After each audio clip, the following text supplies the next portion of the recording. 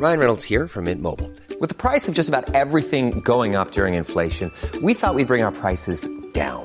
So to help us, we brought in a reverse auctioneer, which is apparently a thing. Mint Mobile Unlimited Premium Wireless. How to get 30, 30, bit to get 30, bit to get 20, 20, 20, bit to get 20, 20, bit to get 15, 15, 15, 15, just $15 a month? Sold! Give it a try at mintmobile.com/switch. $45 up front for 3 months plus taxes and fees. Promo rate for new customers for limited time. Unlimited more than 40 gigabytes per month. Slows full terms at mintmobile.com.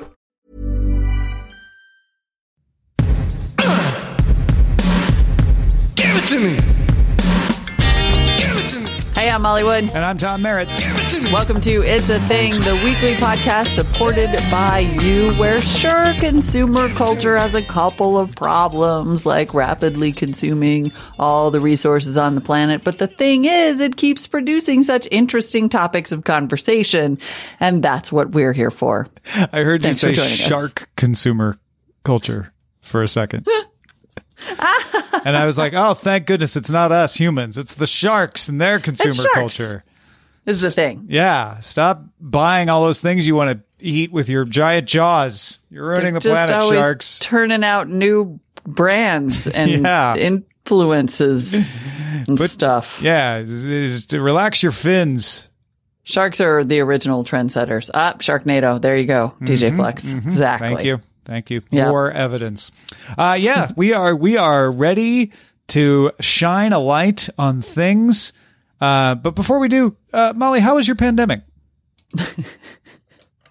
Oh, as good as could be expected. Can't complain. Could be worse. We're better than the alternative. How was yours? It's been interesting. I already worked from home, so it wasn't that different for me. But my wife was home working, so we had to make some adjustments. But otherwise, my routine didn't really change too much. It was just weird, like it was for. Yeah, if you've got this memorized like we do, folks, that's Literally my first scripted. thing is getting back out in the world. Seeing people maybe you don't even know or you haven't seen in a long time and getting so how was your pandemic? Yeah, I mean, I'm so glad that you put this in because seriously, it's its own form of sort of like depressing, vaguely traumatic conversation over and over again. It is the new weather because everyone has it in common. Right. And everybody has an answer. Like you're reconnecting. If you're vaccinated, you're probably reconnecting with people that you haven't seen in over a year. And the first 20 minutes to 2 hours of your conversation is basically like recapping the pandemic. It struck me. It wasn't the first person to ask me, but I was meeting a friend for coffee. We hadn't seen each other throughout the entire pandemic, but we, kept in touch and all that. And so we got coffee and we were sitting and he was talking about, things that have been going on with him. And then, he stopped as you do when in a normal conversation, we were like, well, but tell me about, what's going on with you? It was like, how was your pandemic?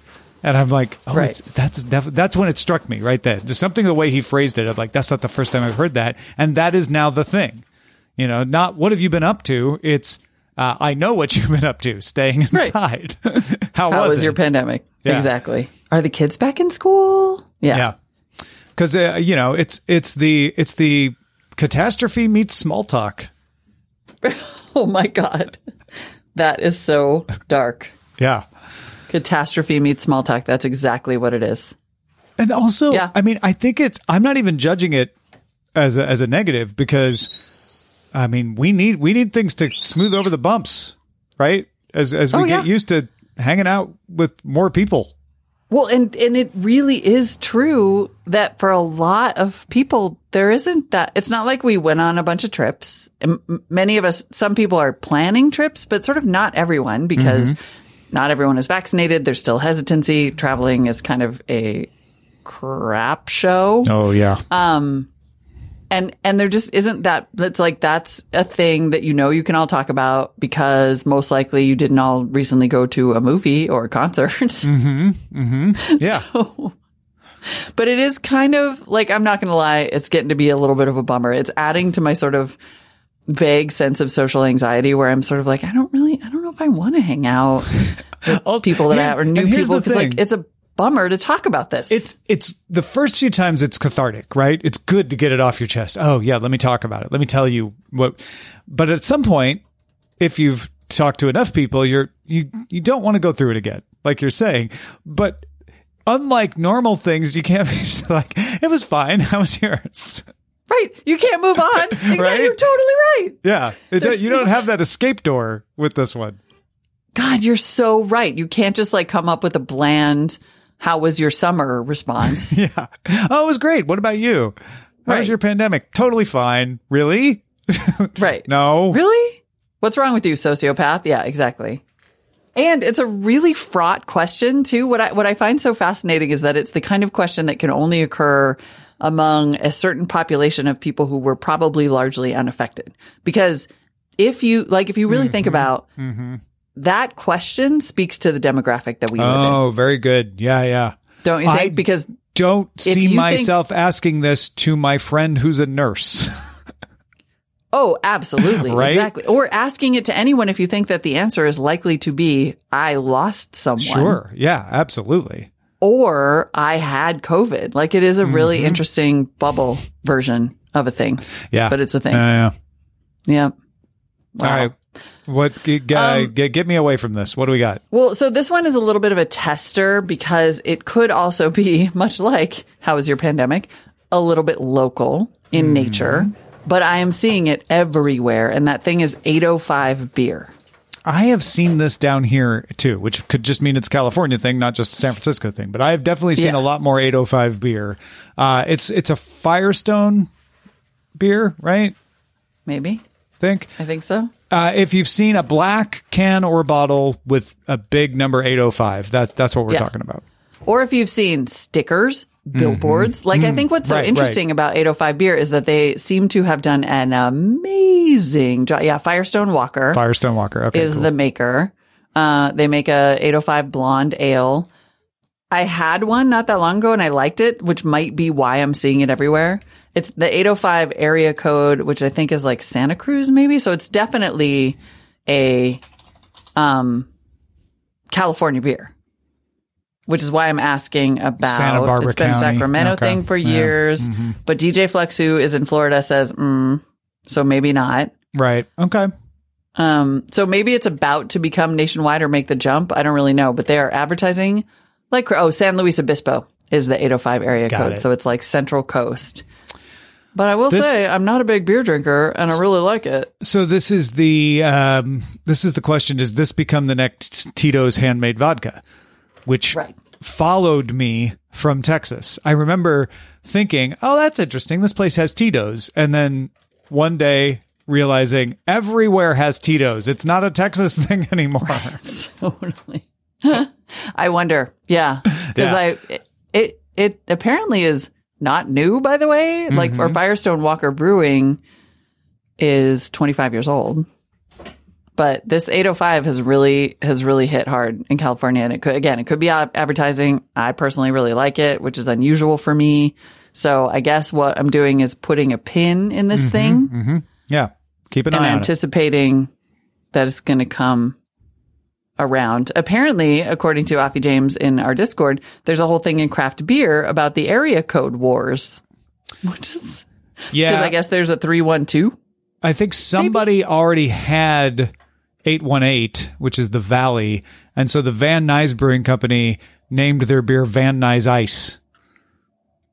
Oh, interesting. He says there's a 312 for Goose Island and a 320 for Golden Road. And Golden Road tried to make fun of Sweetwater does 420. I'm not surprised somebody does a 420. Well, of course they do. Okay, well, maybe that's the sub-trend here, so that even if you don't get 805 in your area, it is likely you will have a beer named after an area code in your area pretty soon.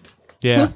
Yeah, we have the 818 here. I know we've got a 312, maybe? Yeah. 312. I don't know, but that's why this show is better together. All right, everyone. folks. To celebrate you helping us understand this, I'm hiring an ice cream truck. Okay, speaking of a bubble, what now? And also, how do I do this where I live? All right. I have been near them on my street. Someone hired an ice cream truck for their kids. I have done the research to find out there are literally dozens of companies that do this in the Los Angeles area, where you just call them up, You pay a fee, and for half hour, they have different times. It's all you can eat ice cream. The ice cream. Dude, that so is it's the greatest perfect for party kids' idea I've parties. ever heard. Yeah. So I have checked outside of California. Like, is this a thing? Yes. There are people like, oh yeah. No, we can do that here. I don't know if it's everywhere, but it's definitely a thing. And the first time I saw it was when the lockdown was still on, and a lady had done it for her 2 kids. It's just like, here. Really? Yeah. Just come get some ice cream. Wow. Okay, I found icecreamonwheels.com, and you know who apparently does it is Ben and Jerry's. They have a cart that you can use for catering. A cup or cone party from Ben and Jerry's. I'm totally going to do that. I wish it had not already been my birthday. I would like a do-over. And the ones I've seen are just indies. They're food trucks. That's even better. Solely on ice cream. So we're not talking about the ice cream delivery trucks, though those exist also down here. But this is like food truck size, so they can do all kinds of cool stuff, right? They're scooping you stuff. It's not, a bunch of popsicles in a freezer. Oh, my biscuits. I looked up icecreamonwheels.com, and the only California location is Los Angeles. Oh, no. Okay, you were first out of the gate on this one. There's got to be others. There's got to be indies. In San Francisco, there's got to be an indie food truck. I would think so, ice cream yeah. truck.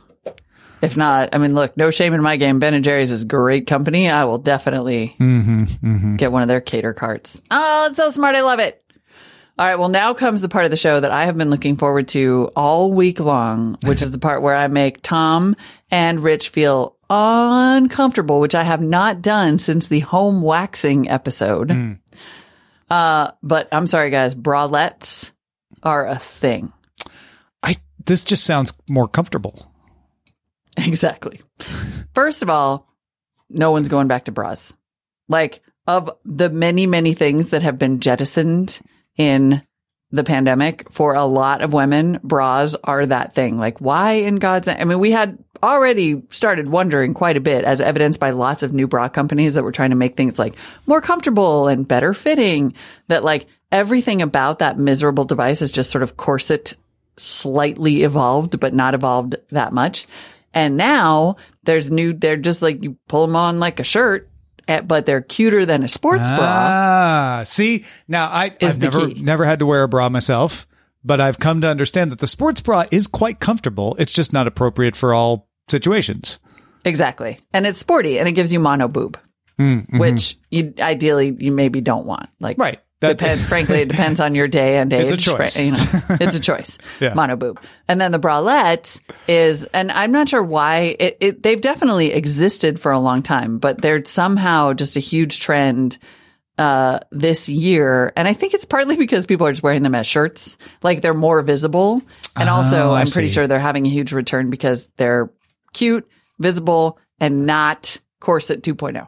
So you can wear it like a bikini top, halter top kind of situation then. Yeah, with like a high-waisted pant, Yep. But they have definitely gotten huge. In fact, there's an article from the Zoe report, May 8th. So just about a month ago. I only wear bralettes. Here's why I ditched the underwire.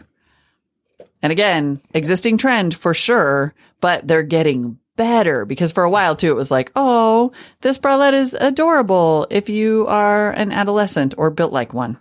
But now they're actually useful for all kinds of women, all kinds of sizes.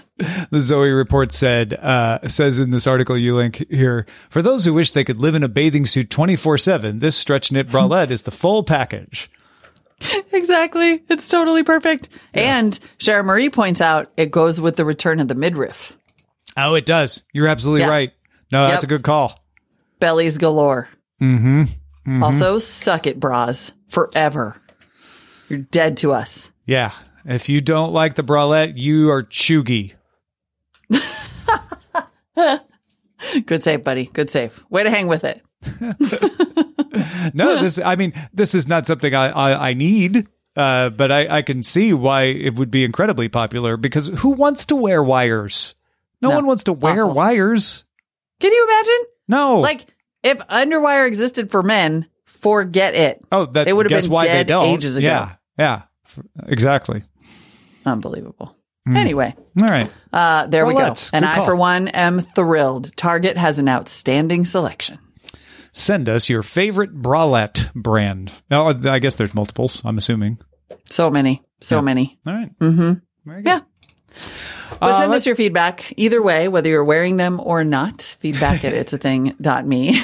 Slip into your bralette and sit down and type us out an email. Feedback at it'sathing.me. Like Joe Hood did. I mean, he wrote us an email. I don't know whether he was wearing a bralette or not. Joe Hood on some Gen Z nostalgia says, fellow thingfarers wandering the thingiverse, I have found a thing. This may be either niche or ahead of the curve, but the children's show The Backyardigans is about to pop as a thing. Songs from the show are showing up on TikTok, and I predict a full nostalgia blast as it was a Gen Z kids show from 2004 to 2013. The show's characters sang 4 to 5 songs per episode for 80 episodes. Each episode was a different genre of music. The show is a goldmine for internet memes. While writing this on Friday, I found 2 articles talking about the phenomenon from Slate and The Verge. I expect by the time you read this on the show, Taylor Lorenz will have written her think piece on it.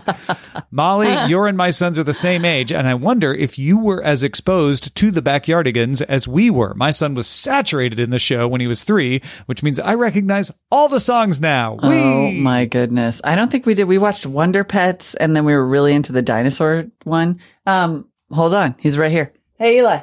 What? Have you seen any of these Backyardigans TikToks? I've seen them with the song. Yeah, that's what we're talking about. Is it a thing? It's a popular audio. It's popular audio, he says. Confirmed. No, what he said was, Thank you. it's popular audio.